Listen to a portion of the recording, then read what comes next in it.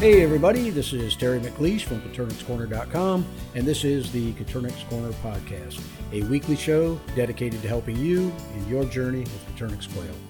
In this episode, we'll be talking about setting up your incubator and hatching your first set of Coturnix quail eggs.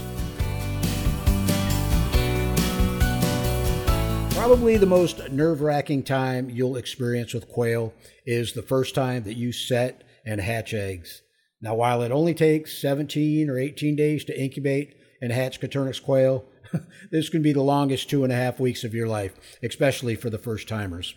Actually, quail chicks are very simple, and it seems like the less you do, the better results you'll have.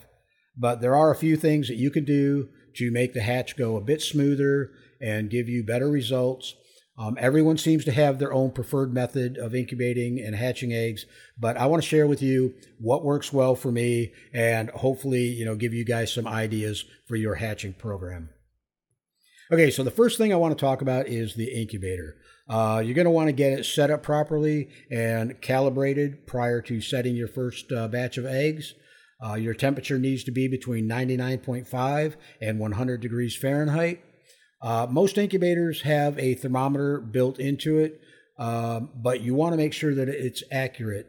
And what you're going to want to do is check the temps inside the incubator using a calibrated thermometer. That way, if they're off a little bit, you can adjust your regulator to reflect what the actual temperature is inside the incubator itself. So what you want to do is run your incubator for 24 to 48 hours, let it stabilize, and you want to do all this before setting your eggs. You want to make sure that your temperatures are right, your humidity is right, long before you ever set that first batch of eggs. So humidity is another important factor that can affect your hatch. Too high during incubation can actually cause a chick to drown or suffocate inside the egg. I do what's known as a dry hatch, which basically means not adding water to the incubator during the incubation period. And then when you put the eggs into lockdown, you'll bump that humidity up to around 60%.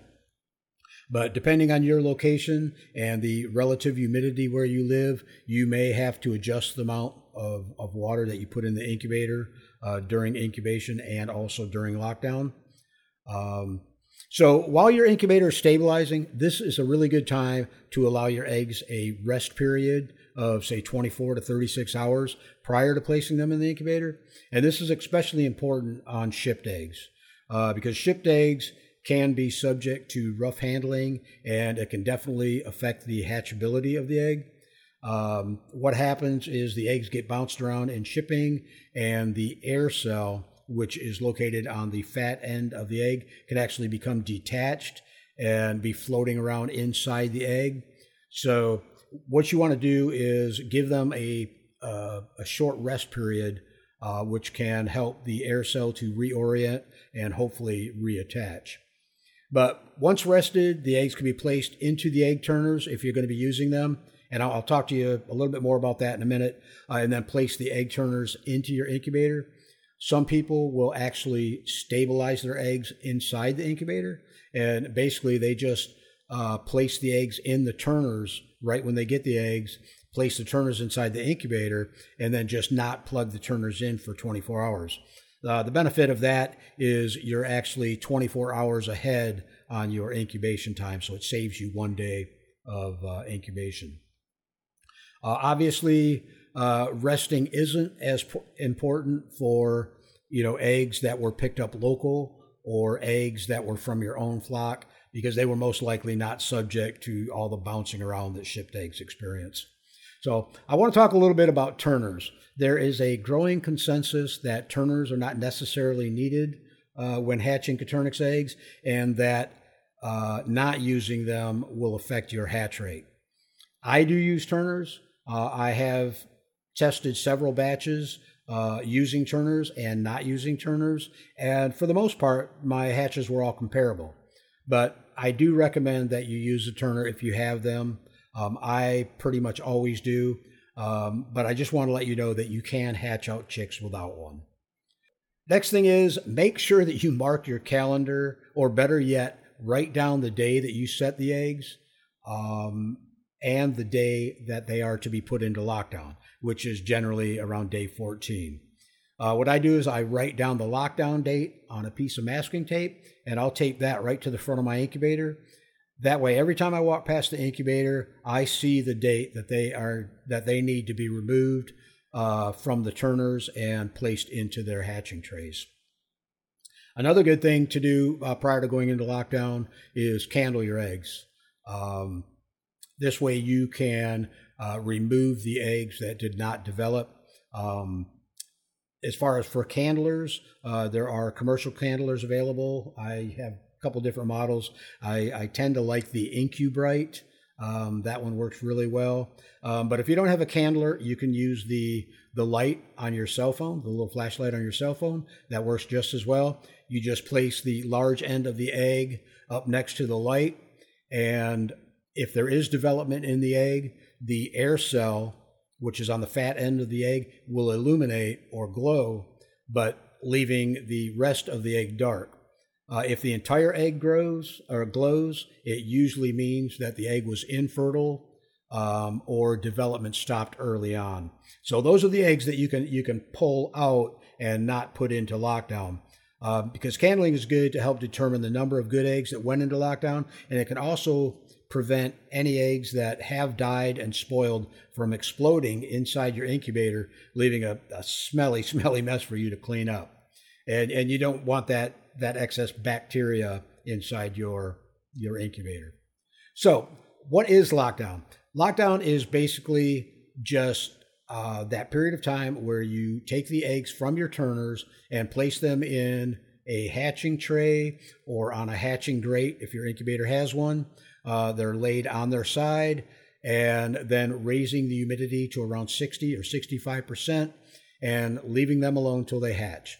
By placing the eggs on their sides, this helps the chicks to get correctly oriented inside the eggs, which aids in hatching. The head's going to be positioned underneath the left wing of the chick and oriented towards the fat end or the larger end of the egg, which just helps prepare the chick for breaking that inner membrane into the air cell. Another thing during lockdown, you don't want to open your incubator at all, especially if you've noticed any type of activity in the incubator, like pipped eggs or eggs that have started to unzip. Opening the incubator door can, seriously affect your humidity levels and can actually affect the hatchability of eggs. So let's talk a little bit about raising humidity for lockdown. Some people seem to have an issue with this, getting the humidity levels to the proper zone or range. Like I said earlier, I like it to be between 60 and 65%. Inside your incubator, you have water reservoirs water can be added to help raise the humidity. But the thing I want you to remember, it's not the amount of water that you add to the incubator as much as it is the surface area of water. The larger surface area of water you have, the higher the humidity is going to be. If you do run into some issues with raising humidity, you can always add sponges. You stand a sponge up on end in your water reservoir. The sponge will wick up water, and that gives you a little bit more surface area and helps to raise the humidity levels.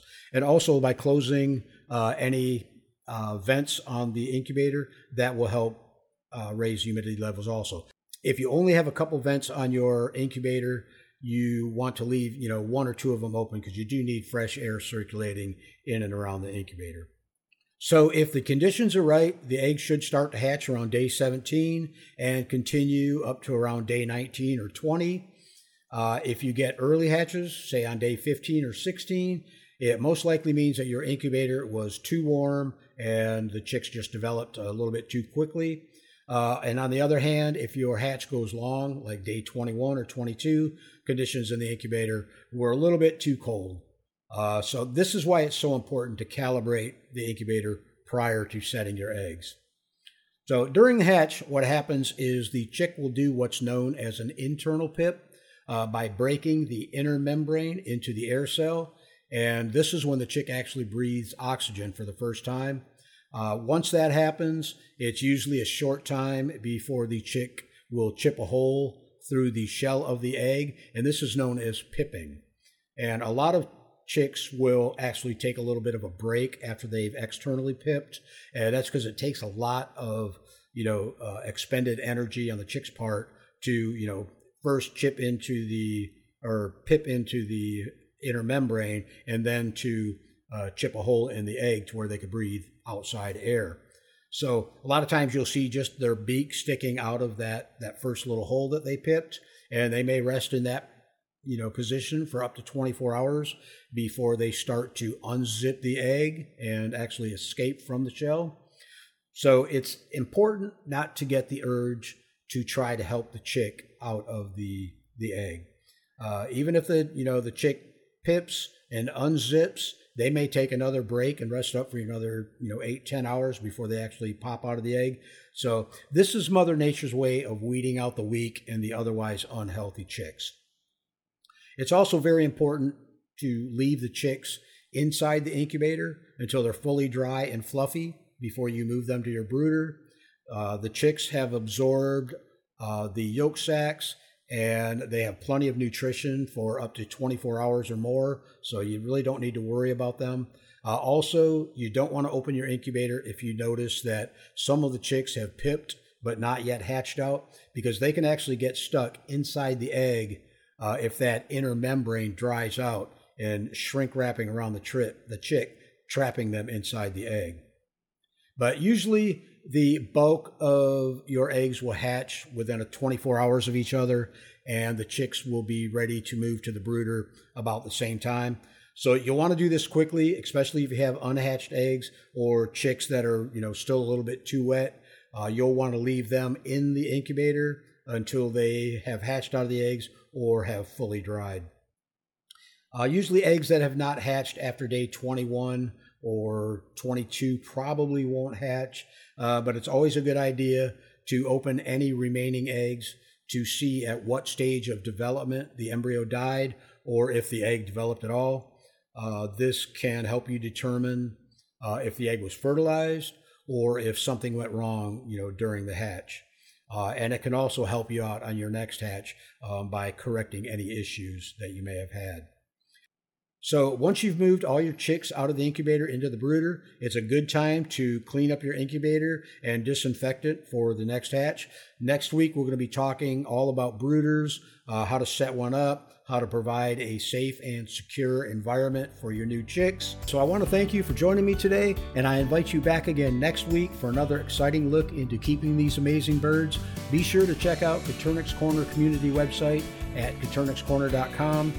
Which includes a library of educational material, a marketplace, and a community of like-minded people willing to help you in your journey with the Turnix quail. We'll see you next week, and thanks for listening.